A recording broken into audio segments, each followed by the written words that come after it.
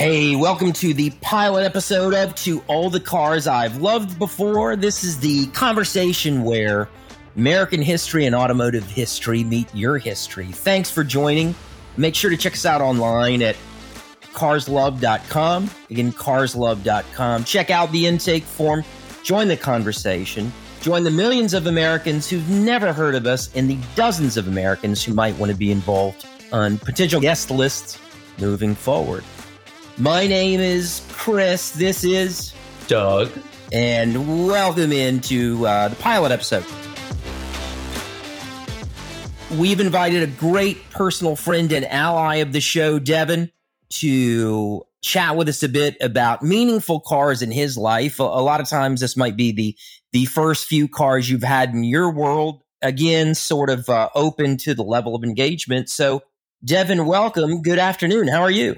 I'm doing great. Thanks for inviting me. Hey, thanks for being here, bud. So, Doug, by way of introduction, did you want to bring Devin into what we're trying to do here in this initial episode?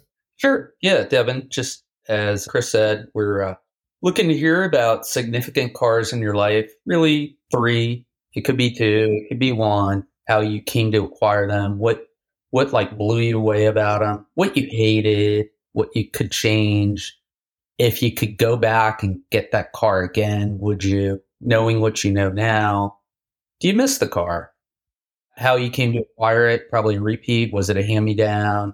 So this wouldn't necessarily count as your parents loaning you a car, but your first car. If it meant something to him, it may. Like, yeah. Oh, you're right. You're right. It could be your dad had a 1959 Oldsmobile. And so you always you loved that car. You wish he had never sold it. You were a little kid when he got rid of it, and you went and bought one yourself years later. But I know you're a bit of a car connoisseur, so maybe just do an introduction, your name, where you grew up, where you live now, and we'll go from there. If you think about we know this is unscripted, but start with a car that was significant to you. First car is easy. All right, that I can definitely do. All right, well, my name is Devin Henderson. I am originally from Effingham, Illinois, small town in rural Illinois. Population 12,000. There was like nothing there. So I currently live in Aldie, Virginia, and I absolutely love it. So talking about cars, the first thing that came to mind, my first car, my parents did not believe in handouts. So I had to work and save up and buy this car. So it meant a lot to me. I had a 98 Mazda 626, and I loved that thing. It was a 5-speed, and when I bought it, I had no idea how to drive a stick at all.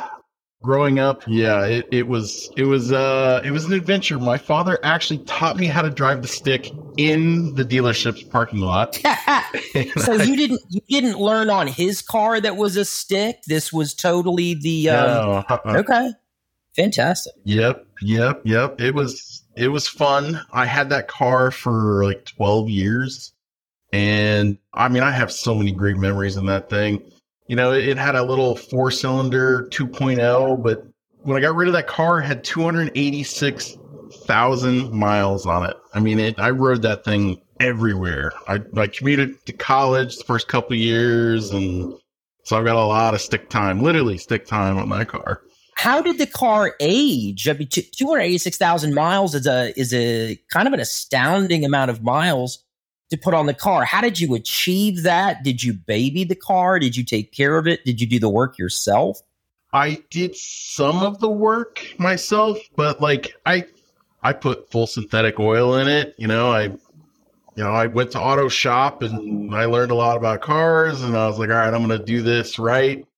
I got the recommended maintenance done on it, the timing chain replaced at 100,000 miles, and a few things. Yeah. But with it being a stick shift, it was interesting. The starter went out on it, I think, around 130,000 miles. And my parents' house used to be kind of on top of a hill, and so I would park it just a little over the edge of the hill, and I'd get in the car and then write it down and pop the clutch. And I did that for about 6 months until one day it didn't start at the bottom of the hill, and the next day I got the starter replaced.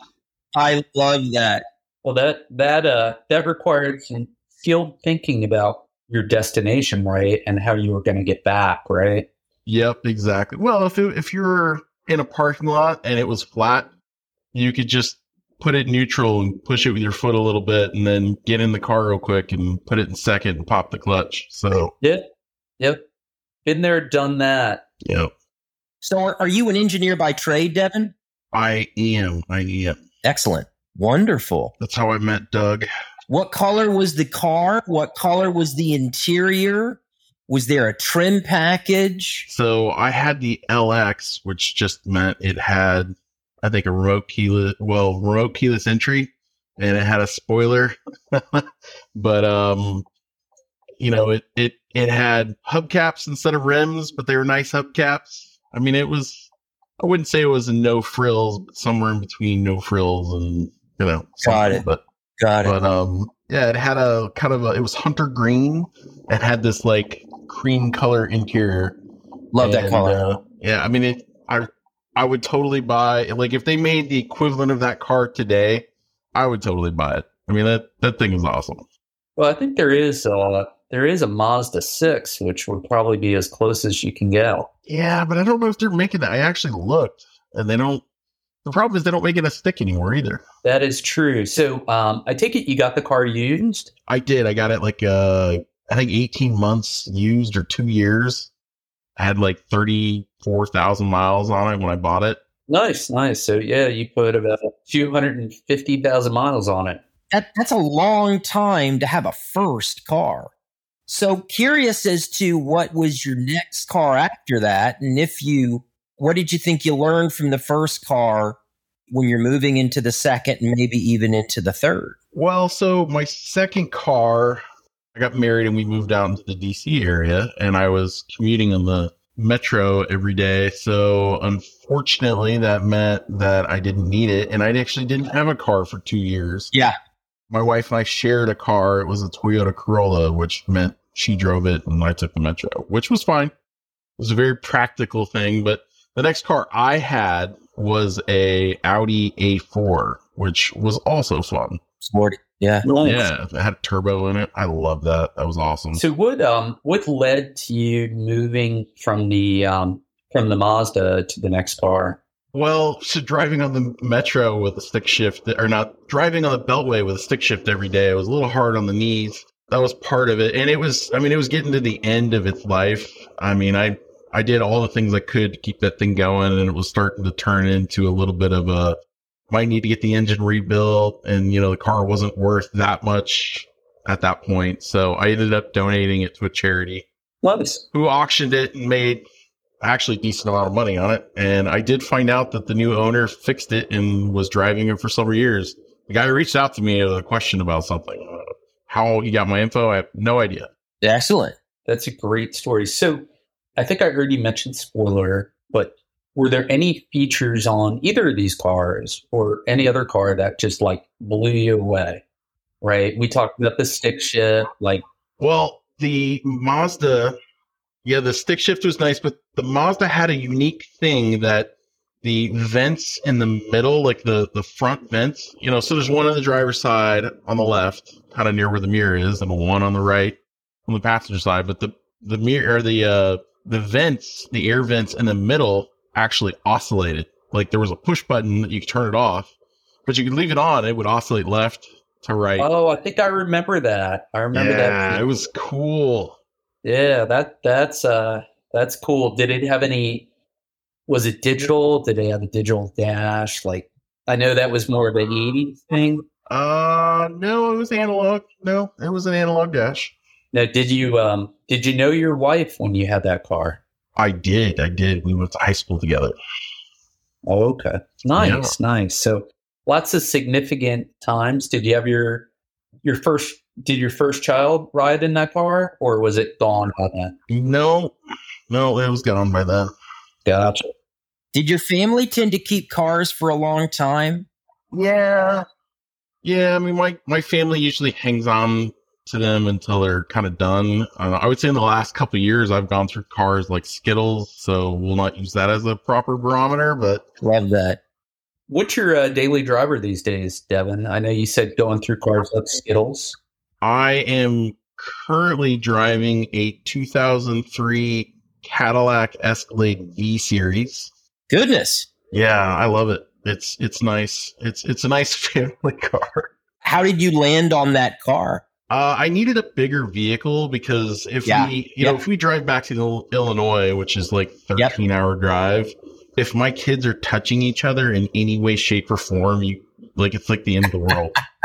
And it has captain's chairs, and it's got lots of room on the inside of it, and so it prevents me from wanting to murder my adorable children. So you have 3 kids, so you got them spread out. I do. I have 3 kids, so that's part of it. Yeah, I've got 3 kids also, and that breaks the symmetry in so many ways, big and small. So it does. It's interesting how I'm shopping for a car right now, and you look and think about a sedan, but it's that last dimension of height through the back of the vehicle that makes it so much more versatile. And even as my kids are sort of phasing out and moving into the world, I'm a little bit older than you, the ability to haul things around really does become a great proxy for where you even start looking at cars. So, Devin, is it one of the extended length ESV? No, I didn't do the extended, but I did get the full V series that has the supercharged V8 in it. Yeah, I saw a video of that on Doug DeMuro's YouTube page the other day. Yeah, pretty impressive car. So what besides the captain's chairs and the space, is there any like knockout feature? I watched the video. There's some cool things that car can do. Yeah, well, I mean, this one does have a refrigerator in it, which is kind of cool. So I can pull out a bottle of refrigerated ice water right here. But other than that, it does have this cool button that's like you turn the V series on, and when you do, it makes the engine like crazy aggressive. So even if you're slowing down at a stoplight and you turn it on, the engine will you'll hear the overblow of the supercharger, spinning down. And so it'll make it bark. I don't know what the right word would be, but I mean, it just sounds aggressive as can be.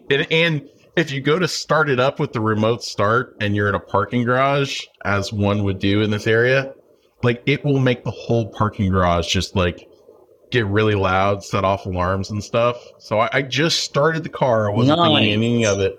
I was with my family, and there was a woman getting in her car 20 feet away, and I was a good 100 feet away or so.